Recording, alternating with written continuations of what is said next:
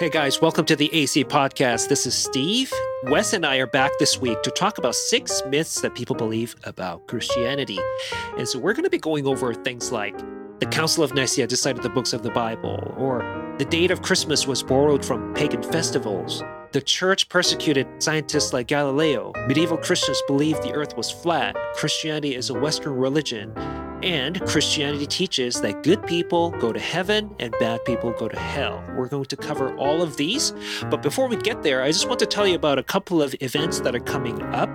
So Apologetics Canada, in collaboration with Praxis Church in Kelowna, are putting on Identity Crisis, establishing who we are and what we exist for. It is an evening of live music, thought-provoking dialogue, and opportunity to work through one of the most controversial topics in our current cultural climate.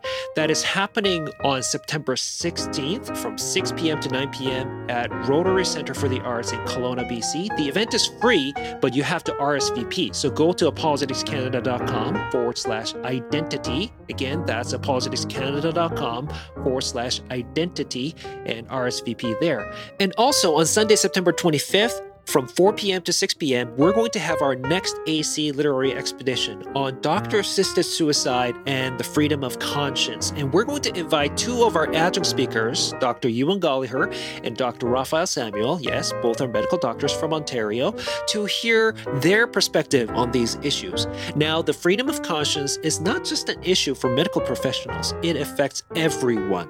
So I highly encourage you to join us there. You can go to apologeticscanada.com/ACLE. Again, apologeticscanada.com/ACLE and click on the event to sign up. You can check out all of the resources there beforehand, or you can just join us on Sunday, September 25th at 4 p.m. Pacific time. Okay, let's get to our podcast. We're going to just jump right into things because I know some people really don't like all the banter at the beginning. We're going to honor your request, so jump right into things. Today, we're going to talk about 6 myths that people believe about Christianity. So we've done something similar before, like the most misused Bible verses and things like that. And so it's kind of in the same vein. Or I should say a similar vein. So we're going to talk about 6 myths that people believe, whether people from sort of outside the church or some of these things that even people inside the church believe. And so let's start it off with the very first one. This is sort of, Wes, this is your wheelhouse. So there is this really popular notion out there that the books of the Bible were chosen at the Council of Nicaea. Now, let's give our listeners a bit of a background. If you're like first time, brand new to anything about Christianity, the Bible isn't a single book. It is actually a collection of books. It's a library. Now, how did the Bible come together? Well, a lot of people seem to believe that the books of the Bible were basically chosen, maybe even arbitrarily, by this church council at the Council of Nicaea in year 325 AD. So this is almost 300 years after the time of Jesus Christ. And this Roman Emperor Constantine basically calls the bishops from all over the Roman Empire. And this is what he had in mind. Let's put a book together that we can control the people with, control the masses with. This was popularized especially by Dan Brown's Da Vinci Code. I remember reading that years ago. And let me hand it over to you, Wes. This is something you've dealt with ad nauseum. So break it down for us. Yeah, it's one of those things that every time I hear it, I sigh very deeply or grow a couple gray hairs, something like that, because I hear it on almost a weekly basis, probably a monthly basis, because I get people emailing me, I get people direct messaging me about this. It's popularized, like you said. The Da Vinci Code was certainly the kindling that activated it in more popular culture. It just got spread over the internet pretty quickly. And even things like TikTok. I don't have TikTok on my phone, but I do have a couple of people who send me TikToks that they want me to review or they have questions about. And there's almost always a component of either blaming the Council of Nicaea or blaming Emperor Constantine for something or other. They're kind of like the whipping boys, the whipping blocks of, conspiracy theories regarding Christianity and development paganism. And so, like you said, Steve, the Council of Nicaea, it took place between May and August in 325 AD in what's now Turkey. That's where Nicaea is. And it was mainly to resolve a theological issue known as Arianism. And so Arianism was a Trinitarian heresy, which was formulated by a presbyter in North Africa named Arius. So that's where it gets its name. Nothing to do with like Aryan race or, later Germanic Arianism. Two things not related. But Arius was teaching in North Africa not only that the Son of God was eternally subordinate to the Father, but that the Son was not everlasting and that he was a created being that came into existence at a point in time. So the Council of Nicaea was formed to address this issue, which was becoming popular in a number of churches, that Jesus was created by the Father. Now, Arians actually believed that Jesus was divine. They just believed that he was almost like a lower class of deity than the Father. So everybody at the Council of Nicaea believed that Jesus was God. It was just a question of, okay, did he come into existence at a particular point in time? Yeah, we have some of those Arian sects today. Not that there was a direct line from Arius to them, but those Arian heresies were sort of revived with groups like Jehovah's Witnesses, for example. If you read their translation, the New World Translation, and if you go to John 1:1, in sort of the if you read any sort of standard translation like English, I keep wanting to say English Supreme Version because that's a joke that one of my fellow pastors actually um, said to me once, and it's stuck. English Standard Version or King James or New International Version, those kinds of things. It'll say, "In the beginning was the Word, and the Word was with God, and the Word was God," with capital G, God. And the New World Translation says, the Word was a God, lowercase g, right? So they clearly look at Jesus as a created being. In fact, they believe, not that Arius believed this, but Jehovah's Witnesses believe that Jesus is actually identical to the Archangel Michael, that sort of thing. And so, yeah, so this isn't just something that happened way back then. We have traces of that here even today. Yeah, it's sometimes referred to as neo-Arianism. Sort of, it's like a rebranding of the components of Arianism, but in a new way, in groups, like you said, like the Jehovah's Witnesses. But all that to say, at no point during any of the council was the canon of Scripture discussed. So the whole concept sitting behind something like the Da Vinci Code that, Emperor Constantine, he chose books or he inserted doctrines, that is not based on anything that we have from the Council of Nicaea. And in fact, Constantine had virtually no input or impact on the happenings of the council. And the end result was what's known as, the Nicene Creed, which you can, look up online and find an English translation of the Nicene Creed. And they also published 20 statements and a letter. But at no point in any of those things that came out of the Council of Nicaea was what books of the Bible were inspired, how many books, anything like that. None of these have any mentioning of the canon of Scripture. And discussions about recognizing, not choosing the books that God had inspired, those took place centuries before Nicaea and would continue to be in discussion for decades after Nicaea.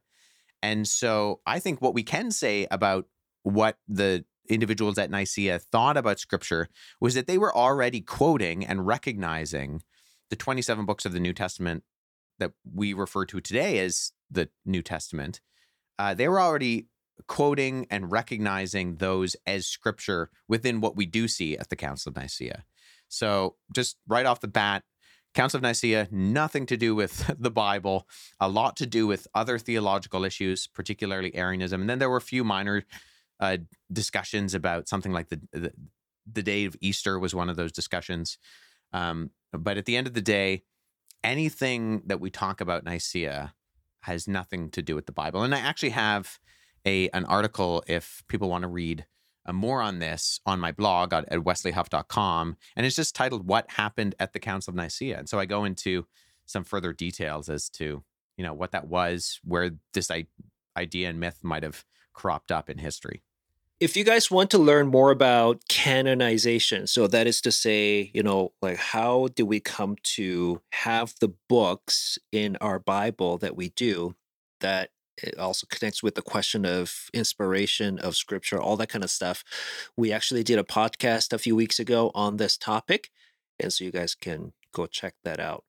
Now, on that note, let's tackle this. This one's about Christmas of all things. The date of Christmas, December 25th, was borrowed from pagan festivals. Now, I remember watching an episode of Bones. I don't know if you've ever seen that show. Yeah, I remember that show. But of course, there's this really intelligent forensic scientist named Temperance. And during Christmas, she stands up, to do her whatever little speech before they kind of drank the wine together or whatever they were drinking. And she's a little bit socially awkward, right? So she gets up and immediately starts talking about this Roman festival of Saturnalia and how Christmas came from that, and took the date. And of course, her boyfriend, who happens to be an FBI agent, he happens to be Catholic, right? He's trying to stop her, that sort of thing. Again, because this is your wheelhouse, Wes, tell us about Christmas and the dating and this whole stuff about Saturnalia. What even is Saturnalia, and did Christmas come from that? Yeah, so this is one of my other pet peeves. The first one, my major pet peeve, being blaming Constantine and the Council of Nicaea. The second one, which comes up every year on Christmas, is that the date of Christmas was borrowed from pagan festivals. So obviously the date of Christmas is December 25th, right? And there are two candidates that basically fit the bill for this theory that you'll see the supposed borrowing from. The first is Sol Invictus, and then the second one is the one you mentioned, Saturnalia. And there are two important details that relate to this. First, there was a guy named Sextus Julius Africanus. He was a Christian in the late 2nd and early 3rd century, and he had already come through mathematical calculations to the conclusion that Jesus was born on December 25th. And we actually have early evidence that Christians were acknowledging it as such. So he's in the late 2nd, early 3rd century, and he's already come to the conclusion, irrespective of anything within the Roman culture, based on some of his biblical calculations, which I'm not sure are entirely solid. There was this obsession with trying to figure out things via biblical numerology within a particular period of early church history. And so coming up with the age of the earth, or coming up with when Jesus was born, when Jesus died, to the exact date and time. A few writers were kind of preoccupied with this.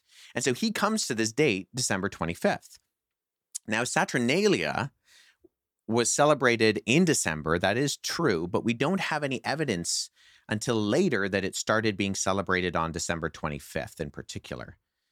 And in fact, there's a historian, Thomas Taylor, and he argues that it's more likely that the Emperor Aurelian placed Sol Invictus on December 25th to compete with the growing rate of Christianity. And there's evidence that, Sol Invictus and Saturnalia, the pagans actually start to copy the Christians. Certainly by the 3rd century, Christianity was growing in far more prominence. And we actually have two writers, one of them, Pliny the Younger, in the early 2nd century. He'd already noted, and he's being a little bit hyperbolic, but he says that the Roman temples were being forsaken due to so many Christian converts. So he's lamenting the fact that, the temples are empty because people are converting to Christianity and they're no longer participating in these regular societal pagan activities. And then the Emperor Julian, who's known as Julian the Apostate, who was the emperor for 3 years in the 4th century, he grew frustrated with the lack of Roman religious devotion to idols in this time, and he blames the Christians specifically for this pagan crisis of faith. So, in these times, Christianity is rising in prominence, particularly within the lay people, and pagans, it looks like, probably altered some of the dates of their festivals to coincide with Christianity, not the other way around. And we don't have anything regarding Saturnalia until the 5th century with the writing of a guy named Macrobius. But he specifically says that the date of Saturnalia was December 17th, not December 25th. So even then, he's not talking about December 25th as the date. He's saying it's probably earlier than that. This is yet another example of those things where, like we think we know a piece of history, but it actually ends up being either the exact opposite or there's something more going on. And so I think, if anything, it goes to show that all of us, including myself, clearly not you, because you're sort of, all things about history, but have a little more humility, I guess, right? Like, if I think I know, especially a piece of medieval history, chances are there's more going on than that, because often the popular notions that we have about whatever event tends to be very simple, A to B, black and white. And you know as well as I do that life can be really complex, right? And so any social phenomenon can be very complex. And I'm thinking of like something like the Crusades, for example, because I did spend some time studying that when I was in school, and that's one thing I walked away with was, okay, we have a lot of misconceptions, but man, is this complicated, right? And so I think we would do well to have a little more humility. And I'm really kind of preaching to myself too here, but And we all have our blind spots, right? We can't be experts in absolutely everything. And so when I hear a lot of these things, people who are bringing up the Middle Ages, the Dark Ages, Constantine, I try not to blame the individual, because it's almost always that they've heard a narrative and they don't have any reason to question it. And there are obviously narratives that I probably believe that I don't have the extensive knowledge or research background to be able to vet. And I probably believe things that are inaccurate too. And so the encouragement for the listener who's listening to this is that you don't have to be the Christian encyclopedia, but it's always good to make sure that whatever we're believing, whether it's to do with our faith or whether it's to do with politics or whether it's to do with whatever, that we're trying to be informed and we're trying to encourage the loving God with our minds by doing the due diligence to make sure that we're not promoting, even accidentally or unintentionally, something that could be inaccurate. why don't we move on to the next couple, actually, myths? These are sort of has more to do with medieval history. The first one is the church persecuted scientists like Galileo. And the second one is kind of related to that medieval Christians believed that the earth was flat. So we'll talk about those two together, actually, because they're kind of related. Because in a sense, this has to do with the alleged conflict between science and religion. And I know we've talked about this before, but it bears repeating. The church persecuted scientists like Galileo. Wes, do you want to start this one off? Yeah, this is a question that whenever the Middle Ages or the supposed quote unquote Dark Ages comes up, it's almost always mentioned that Christianity was the enemy of science and rationality and progress within this period of time. And if you ask for an example to anyone who kind of makes that type of statement, they're almost always going to mention Galileo. That the church persecuted Galileo, that he was this scientific voice for reason, and the church was this anti-rational voice for blind faith. But if you actually look into that, I mean, Galileo was living in the late 16th and early 17th century. He's actually living after the Protestant Reformation takes place. So Luther died in 1546 and Galileo was born in 1564. So there's more crossover between guys like Galileo and Descartes and Blaise Pascal than there is for really anyone within what is the formal Middle Ages. So we're not talking about the Middle Ages. We're actually talking about really a window of time that includes things like the Renaissance and the Protestant Reformation and the European Enlightenment. So it's really not fair when people try to use examples of how terrible the Middle Ages was and how terrible the Catholic Church was in this time period, to then put a spotlight on Galileo, because he's quite a bit after that. Like into the Enlightenment era. And if you look at Galileo himself, there's one letter that Galileo wrote to the Grand Duchess Christina, in which he makes a detailed and careful theological argument that certain biblical texts can be fully reconciled to the cosmology that he's describing. And there's actually this really great quote from this letter, where he says that the Bible tells us the way to go to heaven, not the way the heavens go. There's definitely a lot of evidence that kind of goes against this idea that Galileo was this secret skeptic and that he was pretending outwardly to be a believer. He would not have inserted himself into these issues at all if that had been the case. He was clearly a genuine and staunch believer.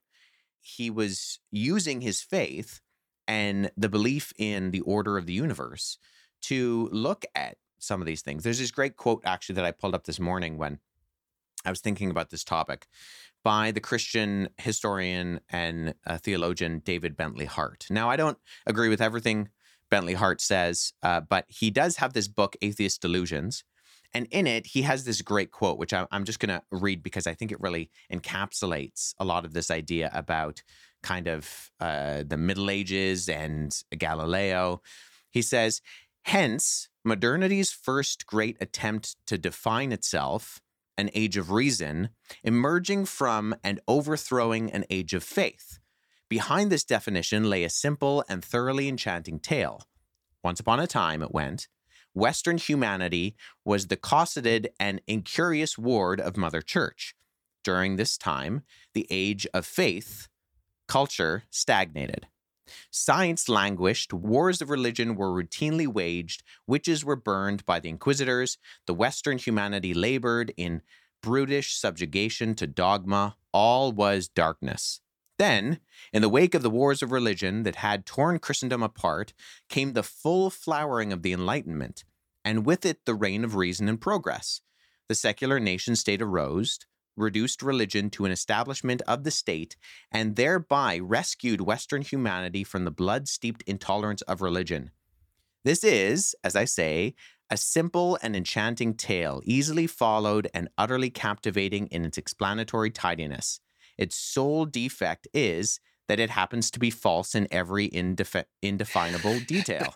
This tale of the birth of the modern world was largely disappeared from has largely disappeared from respectable academic literature and survives now principally at the level of folklore, intellectual journalism, and vulgar legend.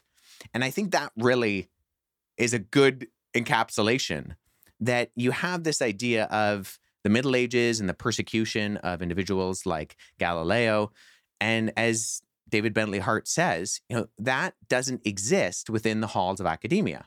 It's been done away with because when we actually evaluate the data, it just doesn't make sense.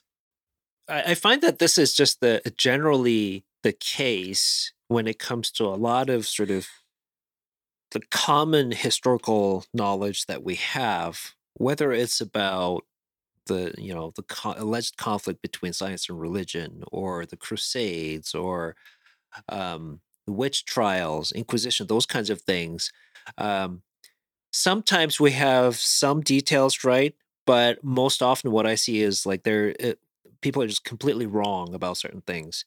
In fact, Andy and I, we did our AC literary expedition a while back, and to prepare for that, we invited a Cambridge historian um, Seb Falk, and he's written a book called The Light Ages, clearly, uh, playing on the idea of the Dark Ages, and he goes into detail about, how, this idea of Dark Ages, it's just not correct. And he told us that the reason he wrote this book was because there was such a gap between what an average person on the street believes versus what academics believe about these things. And that's why, and this is one of those cases, this whole Galileo affair.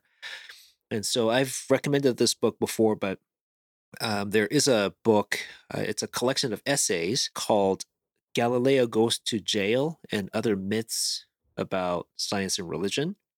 And it's got lots of other things that are included in there, like things like, the church suppressed the use of anesthetics, or, they discouraged or even suppressed dissection of cadavers and all that kind of stuff. All that is so off. Like what we typically believe is just so off. And a lot of the sort of skewed views that we have about the relationship between science and religion, especially, really came during the 1800s. And so this is not what people have always believed. We've got a lot of details wrong.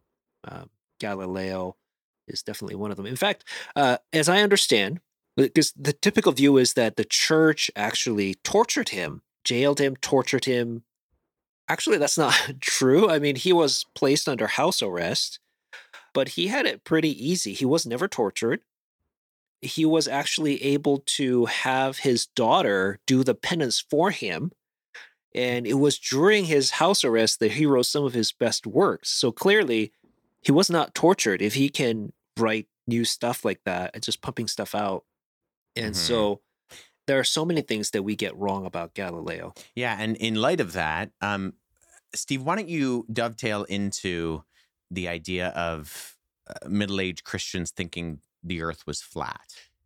Yeah, this is another really common one, right? The idea is, hey, the Greeks, right? The ancient Greeks, like Pythagoras and all these other guys, they let's see, this was the sort of the age of secular sort of enlightenment before the enlightenment with the capital E kind of thing, and they figured out the circumference of the Earth and all that kind of stuff, but the church burned down the great library of Alexandria and suppressed all the Greek learning, ushered in the Dark Ages, and then that knowledge was that the earth was spherical was suppressed. Why? Because the Bible talks about the four corners of the earth, and so people believed in the flat earth. And again, now kind of going more towards the Renaissance time, like the idea is, people tried to dissuade Christopher Columbus from sailing out west because they were afraid that he might fall off the edge of the earth, that sort of thing. This is not true at all. I mean, if anything, Christians really did a lot, for one, to preserve Greek learning. Monks, for example, copying manuscripts and things like that. And also, this is one of those things that, people think everybody knows this, right? It's common knowledge. Everyone knows that medieval people thought the earth was flat. But really, this was really propagated by this writer, novelist, American novelist, Washington Irving, again in the 1800s, in a book called A History of the Life and Voyages of Christopher Columbus. And it's not true. In fact, if you look at some of the medieval paintings, uh, Wes, have you seen Frozen, the movie Frozen? I don't know. I might have to let that idea go. Um, So, I was trying to think of a better one, but I couldn't. My mind froze, and I had to just let it go. he's completely on dad mode Yes, right yes, I've now. seen. I've children, so I've undoubtedly seen the movie Frozen. Yeah, in Frozen 1, right? There's the coronation ceremony of Elsa, and remember she holds a scepter in one hand, and in the other hand, what does she have? Right? It's an orb. Yeah, and actually, that's a really interesting point because that item, which is called Globus Cruciger, goes right back to early depictions within Christianity. In fact, I mean, you see it today with the crown jewels. You'll see the Queen of England has, her crown, her scepter, and this Globus Cruciger, which is a globe with a cross on top, and that represents the Earth. Yeah. And so right back, there are depictions of the Emperor Constantine holding one of these, and it's the idea that Christ has rule and reign over the Earth, which is a globe. Hmm. And so obviously in if I remember correctly, in the movie The Frozen, the cross wasn't there. And so it's not exactly a Globus Cruciger in that case. And I think in the if you go way back, they didn't have the cross, but certainly with the Christianization of the circum-Mediterranean area and whatever, you start to see the cross going there. But either way, you look at some of the paintings of medieval kings holding a scepter in one hand and holding the globe in the other hand. Clearly, they didn't think the Earth was flat. Mm-hmm. Surely, there were certain things that people believed that today we go, that's not true. So, for example, some people believe that if you are standing on the Earth on this side, there's sort of a mirror image of you on the opposite end, right? So they call it antipodes, right? They're sort of, so you have whatever you have on this side of the globe, you have sort of a mirror image on the other side of the globe. Like, so you have two suns, two moons, people that are walking upside down that mirrors, those kinds of things. I mean, even Augustine in the City of God, he rejected that idea. He's like, there is no reason really to believe that. I mean, so there were some funny things that people believed about the earth. And also, there were many who thought that you couldn't go past the equator because it was so hot, right? Like you couldn't go through it.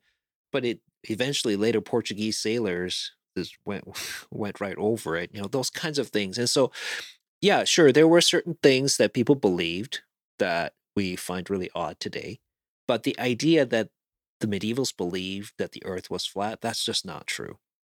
Yeah, and I think, I mean, like I mentioned before, Constantine is an easy kind of target for lots of negative press and kind of mythos about Christianity. And the Middle Ages becomes a lot of that too, right? It's another one of these draw a giant target on its back because it's just easy. And I think a part of the reason for both of those things is that we don't know a whole lot about history.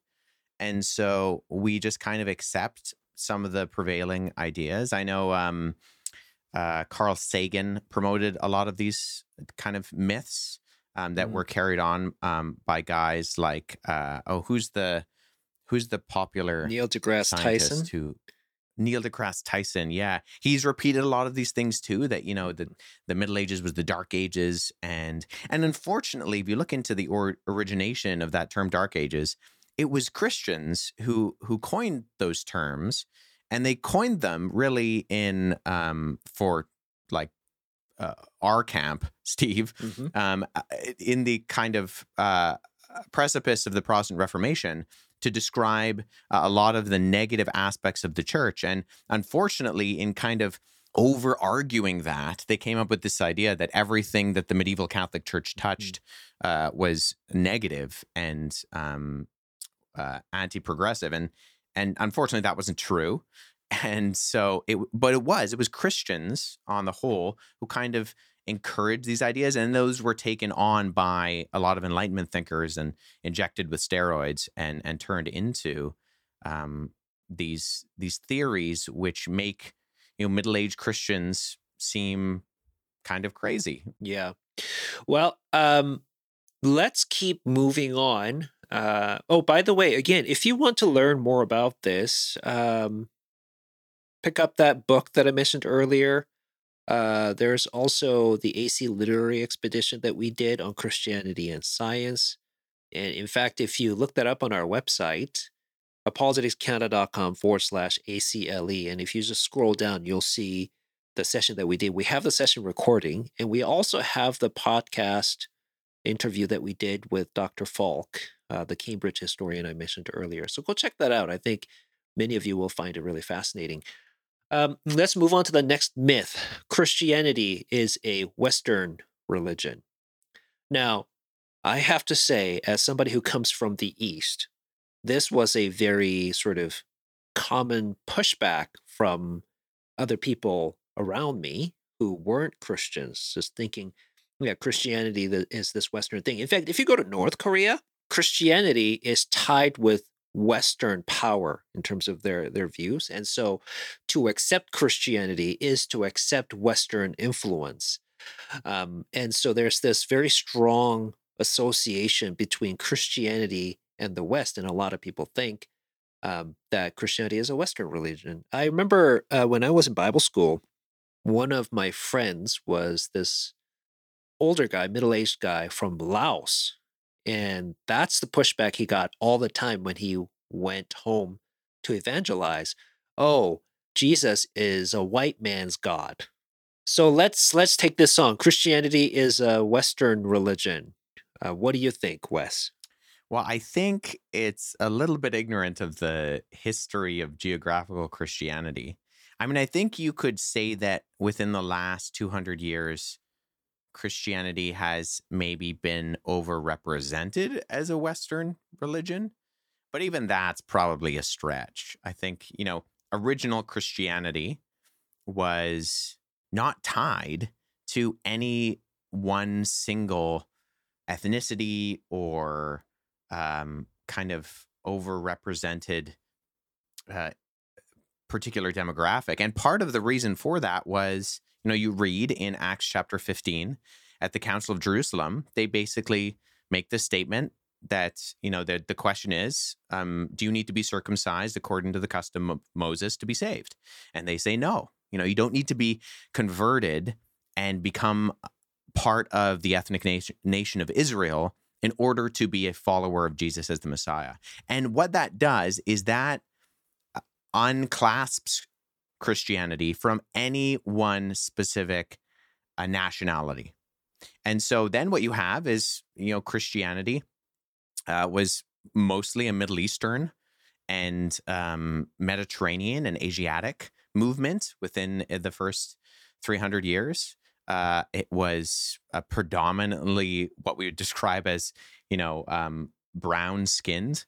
It was then quite popular in North Africa. In fact, some of the biggest names in historical Christianity, guys like Augustine, were North Africans. And then it was very popular throughout, Greece and Turkey. And I mean, one of the first countries to be labeled an official Christian country was Armenia. And then, that was followed by the rise of the Byzantine Empire. And from that stage, really up until the 7th century, when Islam came into view and Islam kind of pushed Christianity out of the Arabian Peninsula and North Africa and parts of the Middle East, all of those areas were predominantly Jewish and Christian. And that's really when you get the growth of medieval European Christianity. And the prevalence of Islam had a big part to do with that. But historical Christianity has been all over the map. And I think realistically, there was a poll that was done, I believe it was last year in 2021, that said demographically, the average Christian now is a woman from the global South, probably Africa, but the global South in general. And so I think we're actually seeing a shift once again. And in the next few decades and maybe a couple of centuries, Christianity might move away from the West and actually go back to where it was for a long, long time in the East. I mean, if you go right back to the beginning, right? This is what I really find funny with white supremacists who try to co-opt Christianity. They present Jesus as this Aryan who's with blonde hair, blue eyes, that sort of thing. Much like some of the older Jesus movies, right? Where Jesus is like the Swedish guy or whatever. I'm just like, no, he was actually Jewish. And like you mentioned earlier, Augustine, let's sit on that for a moment. The most influential theologian in the Western Church was from North Africa. Yeah. It really goes Paul, Augustine, Aquinas, Luther. Like, Yeah. if you want to really boil down the influences on Western Christianity, those are the individuals. And certainly, yes, there were a lot of missionaries from the West that went throughout the world. That's true. But by some estimates, I think the country that sends out the highest number of missionaries is United States. And mind you, that doesn't necessarily mean white missionaries, because the United States actually has a lot of different kinds of people. And then number two, as if I am correct, I heard that it's South Korea. And so this idea of Christianity being a Western religion is a bit overblown, I think. And in fact, if you look at some of the way Christianity spread, right from an early age, I mean, Christianity spread to India and even China. I believe that Christianity arrived, if I'm not wrong, maybe you can correct me, Wes. I believe that that Christianity arrived in China, I think in the 600s or 700s or something like that. It arrived in China pretty early. Same thing with India. In fact, there is a sect in India. The church there was supposedly founded by Mark, right? As in Thomas. Sorry, Thomas. That's what I meant. The doubting Thomas, right? Yeah. Went to India. That's right. So I mean, this is like the spread has not always been in the westwardly direction either, right? Kind of went all over the place. And so, yeah, again, this idea that Christianity is a Western religion, very skewed, if that's how you look at it. Yeah. Yeah. The church in Kerala in India, the traditional story is that Thomas went there in the early 50s AD. So we're talking first century, right? And yeah, I believe you're right. I believe it was in China. I think the first written documentation comes from the 8th century, but I'm pretty sure it's the 6th or 7th century where we have places of worship that are established in China, and there are evidence, I believe. There's evidence earlier than that of crosses in cemeteries, which seem to indicate that there were Christians even in, I believe it was the 4th century. I could be wrong on that. But nonetheless, yeah, and I think there's something to say what you were saying earlier, Steve, about this idea of Jesus being portrayed as white. And that's kind of got a bad rap in the last decade or so. And I think there's a good reason for that. As the historian in me wants to say, obviously that's inaccurate, right? Blonde hair, blue-eyed Jesus is inaccurate. But at the exact same time, there is this long history in the portrayal of biblical figures, particularly in Europe, as like, say, fair-skinned Europeans. And I think part of that was not necessarily a whitewashing. Maybe some of it was, but I think it was more a kind of representation of imagining those individuals as something that we can recognize in their own one of the earliest context. contextualization. One of the earliest depictions of Jesus is Christ Pantocrator in St. Catherine's Monastery, and it basically portrays Jesus as a white European. Despite the fact that they would have been well aware that he was a brown-skinned Middle Eastern man. But even in some of the depictions within Chinese art, Indian art, I mean, the church in Africa, in places like Ethiopia. So the Ethiopian church can trace its origination back to the 4th century, and we have countless depictions of biblical characters being Black Ethiopians. And I think part of this is less of, trying to wash over the actual historical Jesus, and more of saying, yeah, how do we understand these individuals? And that's not to say that Jesus wasn't a Middle Eastern Jew. He obviously was. But I think, we can also say that there is some truth to representing a Jesus that understands who we are, and the physical depiction of that might look like a Jesus who we can relate to. Jesus is for everyone, is the idea, right? And in Christianity, there is this impulse, and I think John Dixon uh, does a good job of portraying the sort of the transcultural nature of Christianity. So it's not at all surprising then to see Jesus portrayed in different ways, whether him being portrayed as a white European, or I've seen paintings of Jesus portrayed as an Asian, like in South Korea. Like there are portrayals of Jesus and his mother, Mary, Virgin Mary, and they're dressed in hanbok and they look straight up Korean. So sometimes it irks me a little bit about, people complaining about, the sort of white European Jesus, saying, oh, this is whitewashing. And then they look at the portrayals in Ethiopia and Korea, China, or wherever. It's like, oh, how diverse, that sort of thing. I'm just like, okay, can we see double standard? But all that to say, yeah, Christianity is far from a Western religion. It is truly a transcultural religion. Jesus is for everyone. Okay, I think we exhausted that one. How about the next one, Yeah. Steve? How about we talk about the idea that good people go to heaven and bad people go to hell? What do you have to say about that? Why is that a myth? I thought that one was true. So you got to set me straight. This is one of those things. This is typically a misimpression that people have from those who are outside of the church, those who are not very well acquainted with Christianity. But I mean, truth be told, sometimes that's how people think inside the church as well. I see that from time to time, and it really bugs me because Christianity revolves around the idea of grace. The idea right from the get-go is you can't save yourself. You're kind of screwed. Everybody in a sense is destined to be alienated from God forever. And so you have to be saved by grace. You can't do enough good things to earn your way into heaven. So we often use this illustration of, you running the red light and getting pulled over. And the police officer comes to your window and says, okay, license and registration, please, kind of thing.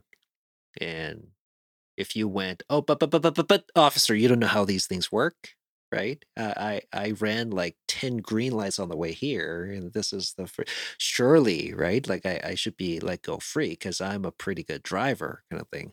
What's the police officer gonna say? License and registration, please, right? Why? Because it is of no credit to you that you should keep the law that you were supposed to keep in the first place. And if you break the law, you have to settle the account, so to speak, by paying the penalty. The problem for humanity is that the kind of penalty that they have to pay is death. Everybody. It's not the sort of thing that we can pay by doing good things. And that's why we need somebody to stand in our place and pay the penalty that we can't pay.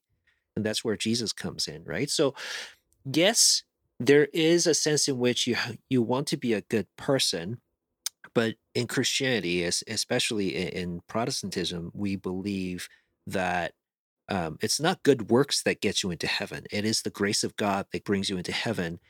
And doing good works is not so that you can earn your way to heaven, but it comes as a natural response of gratitude to the grace that you have received. So, if anything, other religions, like for example, Buddhism, Islam, like other major religions, you look at them like you have to do good works to earn salvation or whatever the equivalent of it, right? So other religions teach you do, and Christianity says actually done. Jesus did it. It's all done. There's nothing that you can contribute to it, but because you're now dead to sin and you live to Christ, you want to live like Christ. So it's not like you're in deficit and you're trying to break even. Actually, you start with, in a sense, blank slate. And I would even say, no, actually, you start with all the merits of Christ. and you just go from there. And you're not really adding to anything. It's just a grateful response. So Christianity is the only religion that I know where it says actually being a good person is not the point. Yeah. Yes, that comes later. That naturally comes as a result of your salvation, but that's not the point. Yeah, I think you're exactly right, Steve. Sometimes I say, the Bible is absolutely clear that all good people go to heaven. That's not a debated fact. The problem is Luke 18 and Mark 10 say only God is good. So who's going to heaven?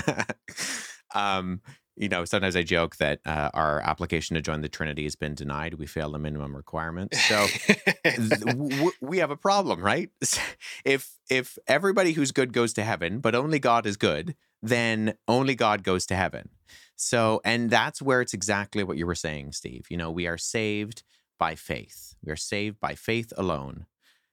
And if you're a Christian, if you believe in Christ, then you're justified. You're made right in God's sight through faith alone. But the caveat to that is that justified faith is never alone. You're saved by faith alone, but not faith that remains alone. And I think that's where unbelievers might get the false impression that we believe that we're saved through our obedience, because we do put a lot of emphasis on obedience, because obedience is an important factor. I mean, you cannot read the Gospels and see Jesus telling people to obey. If you love me, you'll obey my commands. And the misunderstanding of that is that, like exactly what you said, Steve, that we're trying to earn our way up to pay that debt. But the misunderstanding of that is that exactly what you said. We can't pay that debt. And so that's where these concepts of not justification, these concepts of mercy and grace come into things, right? And mercy is not getting what you do deserve. So you've committed a crime, you deserve punishment. Mercy is you not getting that punishment. And then grace, it's similar to mercy, but it's not exactly the same. While mercy is not getting what you do deserve, grace is getting what you don't deserve. So now, not only are you given mercy, you're not getting the punishment you deserve, but you're getting grace, where now you're being adopted as a child of God. It was the English evangelist Leonard Ravenhill who said, Jesus did not come into the world to make bad men good. He came into the world to make dead men live. And so, it's not about you earning your way to heaven, because that's not going to work. But I think, like you were talking about other world religions, they in my talk on Do All Religions Lead to God, one of the things that I end on is that if you study other world religions, they're based on pretty much one of three things. Pragmatism, do this and you'll be saved. Emotionalism, feel this and you'll be saved. Or intellectualism, think this and you'll be saved. And the Christian worldview says that you cannot feel, think, or do enough to earn your way to heaven. And so unlike the think this and you'll be saved, feel this and you'll be saved, or do this and you'll be saved, Christianity says you're saved, and now you can go ahead and think, do, and feel. And so it's not the basis by which you're saved, but it is a fruit. It is a sign of salvation that we have that. And I think that's where people from the outside looking in, and maybe even some Christians, like you said, who might be misunderstanding that, think that there's an aspect of we can climb up that ladder, when in reality, I mean, we've set fire to the ladder purposefully, and we'll never be able to restore that. Yeah, and on our own. And it, for me, when I look at that, that gives me a great deal of sense of relief, right? Because listen, if you have to climb that ladder to get to heaven, in a sense, you have to maintain that on your own. It's not just even if you get there, now you have to maintain that, right? But if it was done by somebody else, there's nothing for you to maintain. You can just, relax and just live out the salvation you have now received. You got me. I'm sold. I'll become a Christian. Well, I hope this brings hope to whoever is listening who really needs to hear it.